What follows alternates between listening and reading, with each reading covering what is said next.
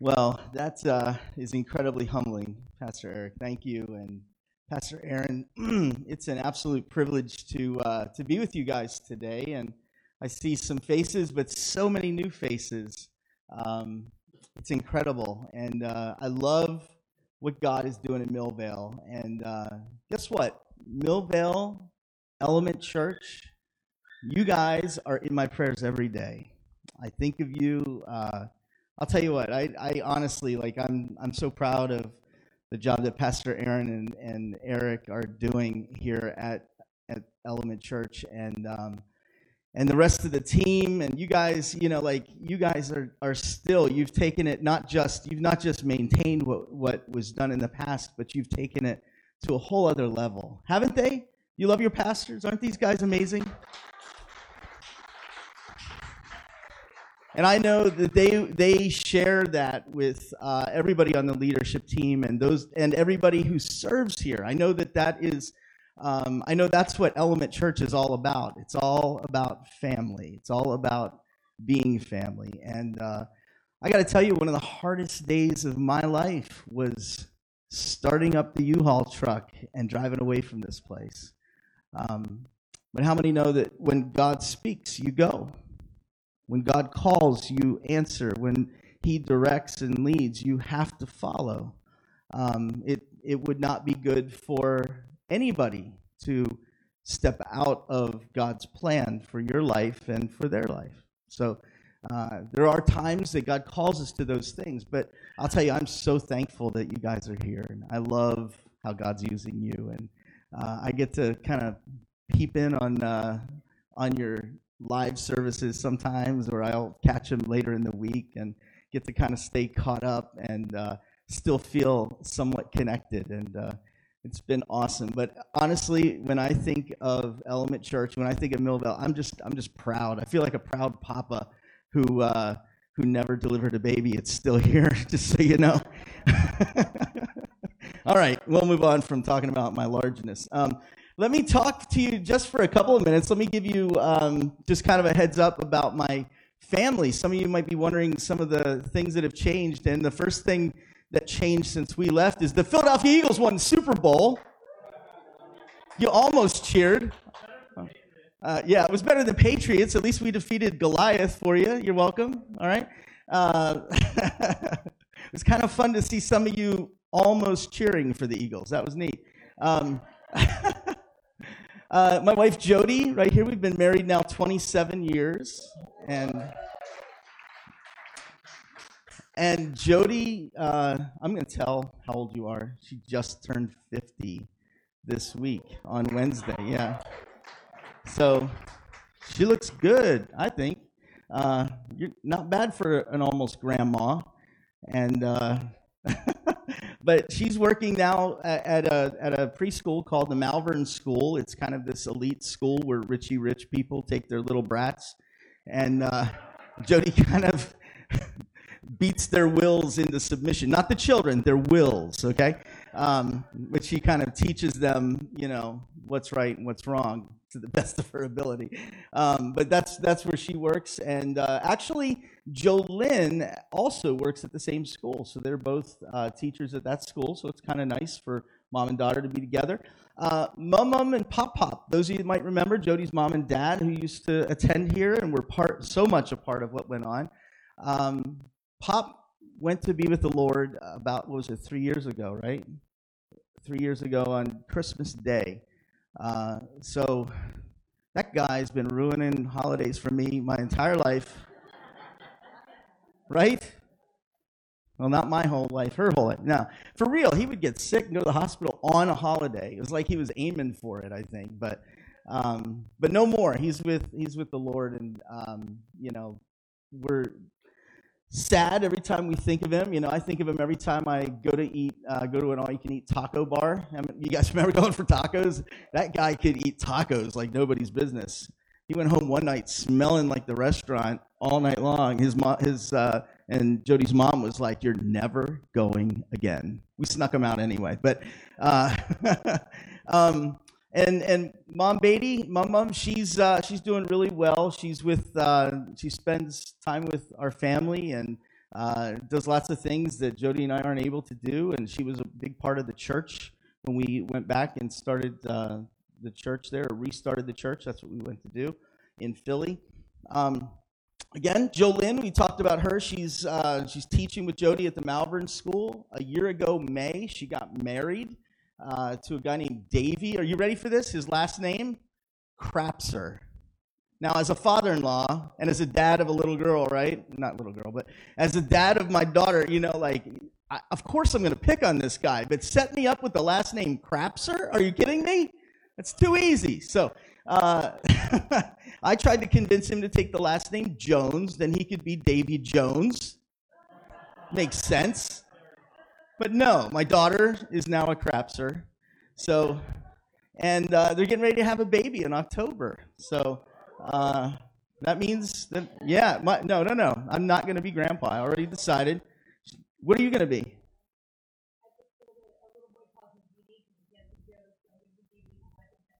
Dee, and I'm going to be Sir. That's what the kid. All right, Sir. All right, Sir Taco is going to be my name. Can't wait to hear this kid call me Sir Taco in public. It's going to be good. And then they're naming the baby, so you'll like this. Her husband, and I don't know how we let this happen, but he's a Giants fan. I don't know what we were thinking, or I don't know what she was thinking, right? So he's a Giants fan. Our daughter is an Eagles fan. And so they're naming their child Eli Carson after the quarterbacks. Although Eli just got benched, so I don't know. I don't know what we're going to do there. So let's talk about Jackie. Jackie graduated from high school with a 4.0. She's a little nerd. And we think she's adopted, to tell you the truth.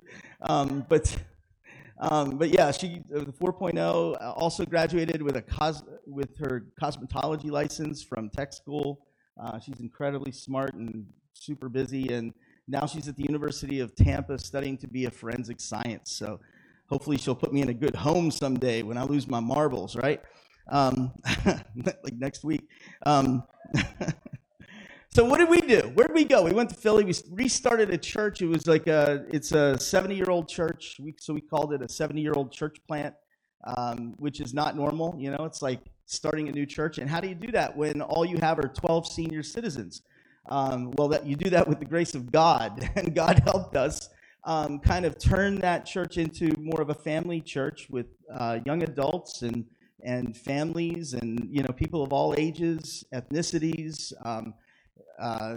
And we did that for quite some time. We moved there to do that, and we ran out of, actually after doing it, it's so expensive in the part of the city that we're in that we ran out of money to pay any salary. So I ended up getting a job. I was working for the University of Valley Forge in managing their conference center, and I did that for about a year and a half without any pay at the church. And quite honestly, it just stretched me beyond the demands of the work at my paying job.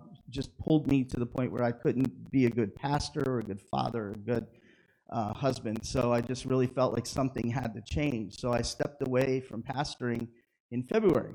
And that was, again, one of the hardest things that I had to do. But I knew it was the right thing. How many know that sometimes the hard things are the right things? So I had to do the right thing in being a husband and a father to my daughter before she went off to school, and wanted to give her some great memories. So we did that, and we've been looking for churches. So we're kind of in this transitional phase where we don't know what we're doing, to be honest. In August, my job ended, so I don't work for the conference center anymore, for the university anymore.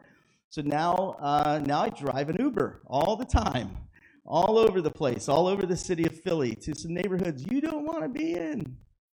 Crazy areas. People have gotten in my car and offered me drugs and all kinds of other things. And I'm like, do you know I'm a pastor? What's wrong with you? It doesn't matter, does it? Sin shows itself. But what's been great is God's used me even in those places to be able to be a witness and to pray with people and that type of thing. So honestly, it's felt like everything that we had over the last few years has kind of been taken away. And then Pastor Eric calls and goes, I want you to preach on Lamentations.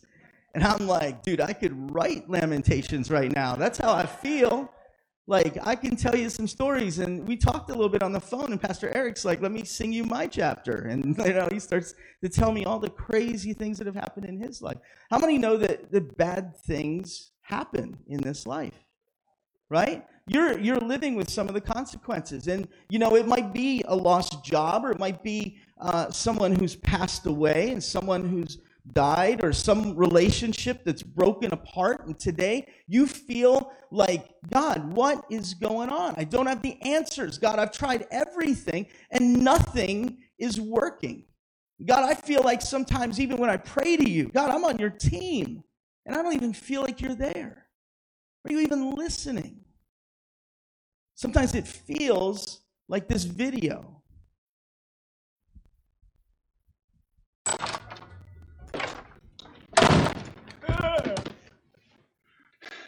I got robbed by a sweet old lady on a motorized cart. I didn't even see it coming. Oh, Harry. Oh, Harry. Oh, come on, Harry. You're up. Gets worse, Lloyd. My parakeet, Petey. Huh? He's dead. Oh, man, I'm sorry, Harry. What happened? His head fell off. His head fell off? Yeah, he was pretty old.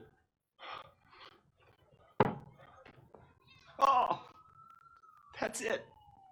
I've had it with this dump. We got no food. We got no jobs. Our pets' heads are falling off.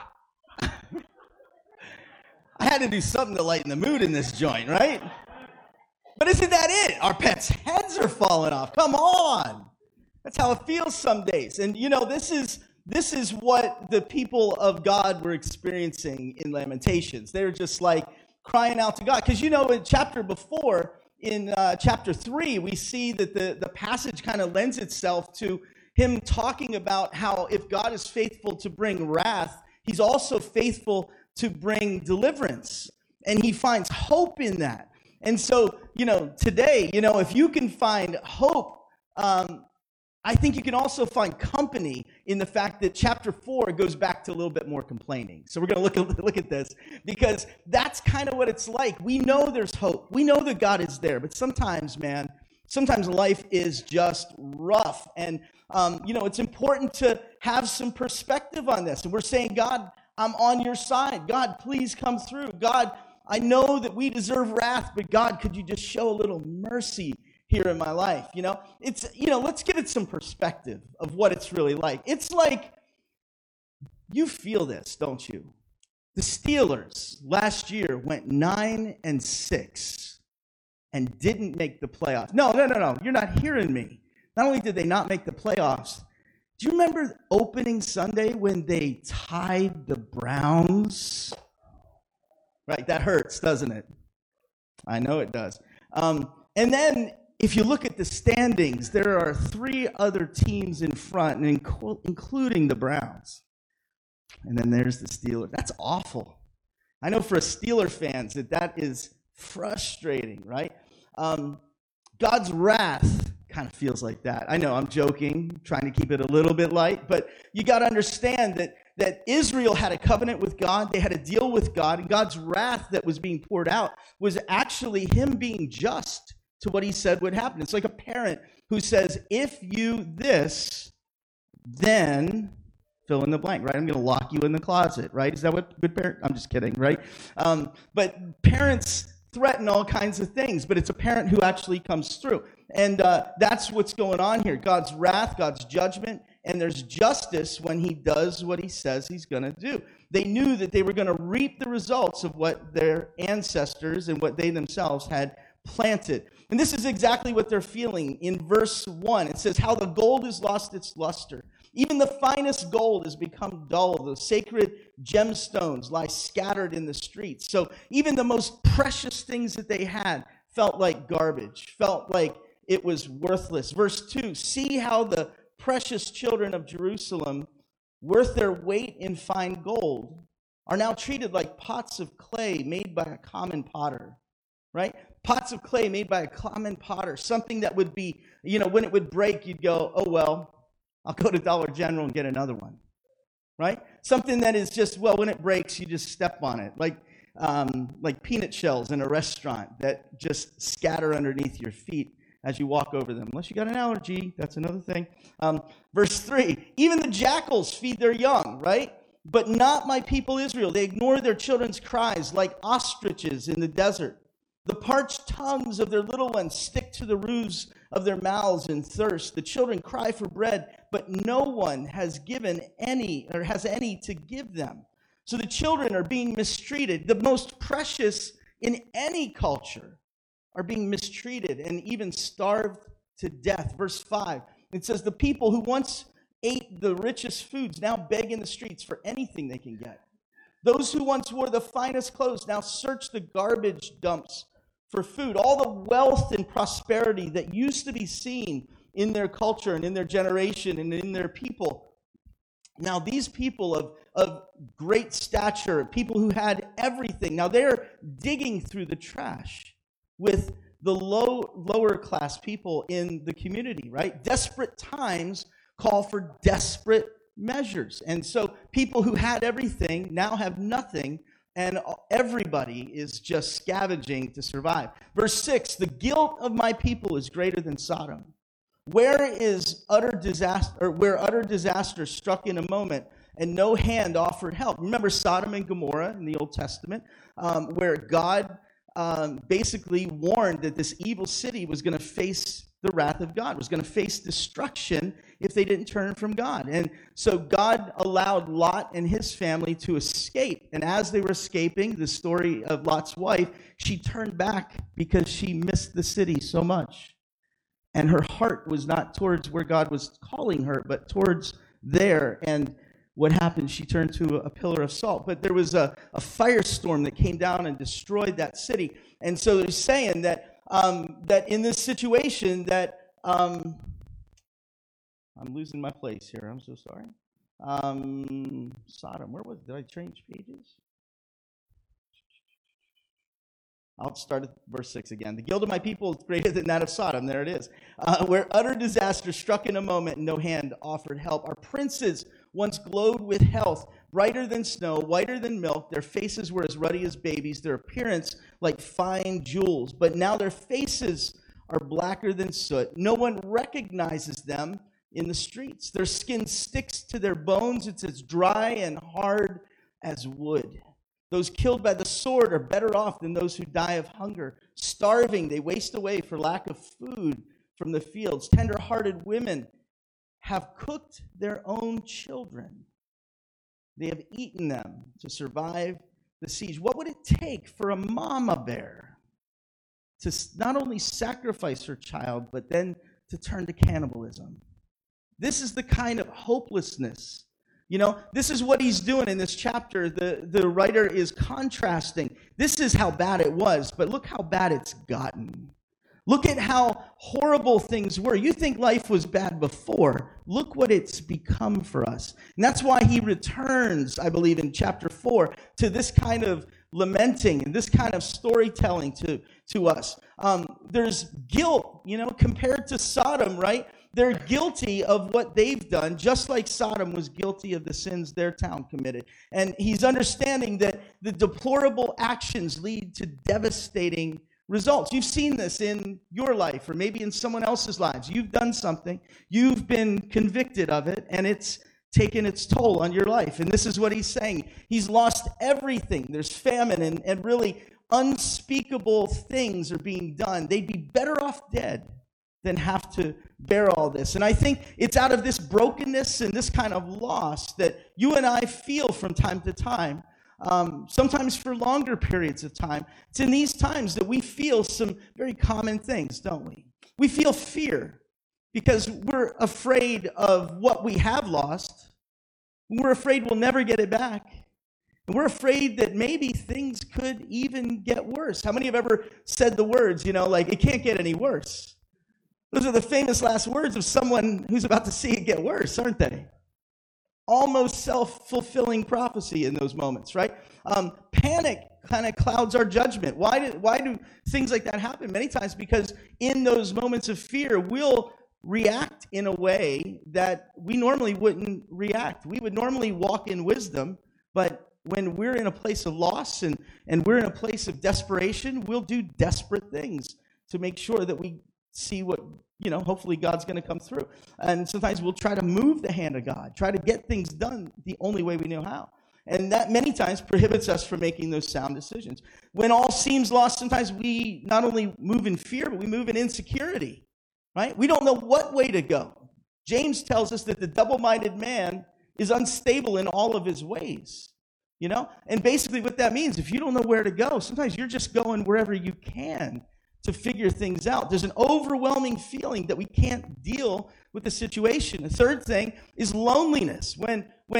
When we get lost, when all gets lost, sometimes we feel loneliness. It's a terrible feeling that God has abandoned us. We think that God has left us, feel like no one's willing to help. And even people who are the most proud of doing everything themselves, when all seems lost, they'll call out to God, don't they? Those are some of the moments that drag us to our knees and get us to a place of surrender. And I know none of us would many times choose that, but that's what takes us there. And I think there's a couple things to remember when God has us in these situations. Not that God takes us there intentionally, but I'll tell you, God will use some of these circumstances and some of these situations to do a work in us. And I think tragedy and devastation is often the start or the beginning of God's rebuilding process in our lives, right? You've seen it with buildings. Sometimes a building is so beyond repair that you'll level the building so that you can start over. Sometimes it's not the frame of the building that needs taken completely out, but sometimes it's just everything inside. How many have ever heard someone gutting a building, right? That's why they do it, right? You like all of the systems, the water systems, the electricity, the HVAC systems, everything needs to be redone. It needs to be rebuilt from the ground up. And so that's what they'll do, is they'll rebuild it. But the good news is this, that our God is an expert builder. Do you know that? That God has a way, even in those times when we've been busted down to the ground, God has a way of building and reformatting our lives in a way that brings us back even stronger than before. The building process is always difficult. It never comes easy. I know when we were taking possession of this building and going through that whole process, it was not easy. And in Philly, when we did the same thing with another old building and we had to gut this thing out completely, it took so much longer than we expected. It cost way more than we ever thought it would. And we thought we would never see the completion of that building. And there's a process that's difficult, but we go through it. It feels brutal sometimes. Lamentations chapter 4, verse 11 continues, "But now the anger of the Lord is satisfied. His fierce anger has been poured out. He started a fire in Jerusalem that burned the city to its foundations. Not a king in all the earth, no one in all the world would have believed that an enemy could march through the gates of Jerusalem." And this is what they thought. They thought this will never happen here. Even though God had told them and warned them and said, turn or burn, basically, he had warned them. And yet they continued in their sin. The ultimate was that God would bring justice and would bring judgment upon them. And they never thought it would happen. Yet it happened, it says in verse 13, because of the sins of her prophets and the sins of her priests who defiled the city by shedding innocent blood. They wandered blindly through the streets, so defiled by blood that no one dared to touch them. "Get away," the people shouted. "You're defiled. Don't touch us." So they fled to distant lands and wandered among foreign nations, but no one would let them stay. The Lord himself has scattered them, and he no longer helps them. People show no respect for the priests and no longer honor the leaders. We looked in vain for our allies to come and save us, but we were looking to nations that could not help us. They were even looking to people on the outside to come and save them. They were like, well, if God's not going to do it, maybe we can do this ourselves, right? Maybe we can help ourselves. And it wasn't working, right? No one would come. We couldn't go into the streets without danger to our lives. Our end was near. Our days were numbered. We were doomed. Our enemies were swifter than eagles in flight. If we fled to the mountains, they found us. If we hid in the wilderness, they were there. They were waiting for us there. O King, our King, the Lord's anointed, the very life of our nation was caught in their snares. We had thought that his shadow would protect us against any nation on earth. They thought that they were all good. They thought that they were God's people, and that was enough. But it's not just enough to have the last name. You've got to be part of the family. And I feel like sometimes we think, well, God, God's let me get away with this in the past. God's let me go this far without punishing me or bringing me to judgment on this. And we just continue in our sin, don't we, until something happens, and then we're dragged to our knees. And we find that everything is lost. And that's where Israel's at in this. And then I turn to the next two verses, the ending verses of this chapter, and I want to read them to you from the RST. It says, "Are you rejoicing in the land of rust, O people of Cleveland?" Wait a minute, I didn't explain. This is the Revised Steelers edition. So for those of you that feel like I was too hard on the Steelers, you'll like this. Here it goes. "Are you rejoicing in the land of rust, O people of Cleveland? But you too must drink from the cup of the Lord's anger. You too will be stripped naked by Odell Beckham Jr.'s antics. Oh, beautiful Pittsburgh, your punishment will end. You will soon return for your 7th Lombardi. But Cleveland, your punishment is just beginning. And you will never darken the doorposts of a Super Bowl Sunday." You like that, don't you? I see a little note here. You've seen this in the Bible. There's like a little addition, like a footnote. It says, some translations also add in quotes, doom and destruction to the Patriots. So I don't know. Is that complete now? You feel that? This is what's going on in the last two verses. It really is. But it's not to the city of Cleveland. I hope Cleveland doesn't face destruction, except the football team. I know you guys want that. But verse 21 and 22 says, "Are you rejoicing in the land of Uz, you people of Edom? But you too must drink from the cup of the Lord's anger. You too will be stripped naked in your drunkenness. O beautiful Jerusalem, your punishment will end. You will soon return from exile. But Edom, your punishment is just beginning. Soon your many sins will be exposed." When all is lost, we find these guys like saying, like, hey, look, don't be taking it out on us because all this has happened here. Guess what? You guys, it's coming for you next, is what they're saying. And, he's saying there's plenty of destruction to go around for all of us. But I think there's two things that we got to remember when destruction comes our way, when hard times come our way. Number one, remember this: our enemy is faithful. That's not good news, is it? How many know the devil's going to do what the devil's going to do? Some of you say, I don't believe in the devil. I'll tell you today, the devil's real. Evil is real. And you may not realize it, but the devil has a purpose and a plan for your life. You're used to hearing that about God, that God has a purpose and a plan for your life. Plans to bless you and to not harm you, to give you a hope and a future, right? We're used to hearing that. But I want you to know that the enemy of your soul has a purpose and a plan for your destruction. And he is faithful to try to bring it to pass in your life. But the better news is this, that our God is faithfuler, right? He's more faithful. God is ultimately faithful in our lives. And even when we find ourselves hopeless, that God will not leave us or forsake us, as Deuteronomy 31 verse 8 tells us, or in Romans 8 verses 35 to 39. Can anything separate us from Christ's love? Does it mean he no longer loves us if we have trouble or calamity or are persecuted or hungry or desperate in danger or threatened with death? As the scriptures say, for your sake we're killed every day. Listen, what he says is in verse 39 that no power in the sky or in the earth below, indeed nothing in all creation will ever be able to separate us from the love of God, right? That is revealed in Christ Jesus our Lord. That is the promise. How many need to know that today? That God promises us today that even through the destruction and the horrible things that are going on, I can tell you that in the Jones family, Jody and I right now, we don't know a whole lot about what's next, but we know that God is leading us, and we're going to follow him, and we're going to see God's provision once again. And I believe that for you, and I want to pray that for you today as we wrap up. Would you bow your heads and would you close your eyes?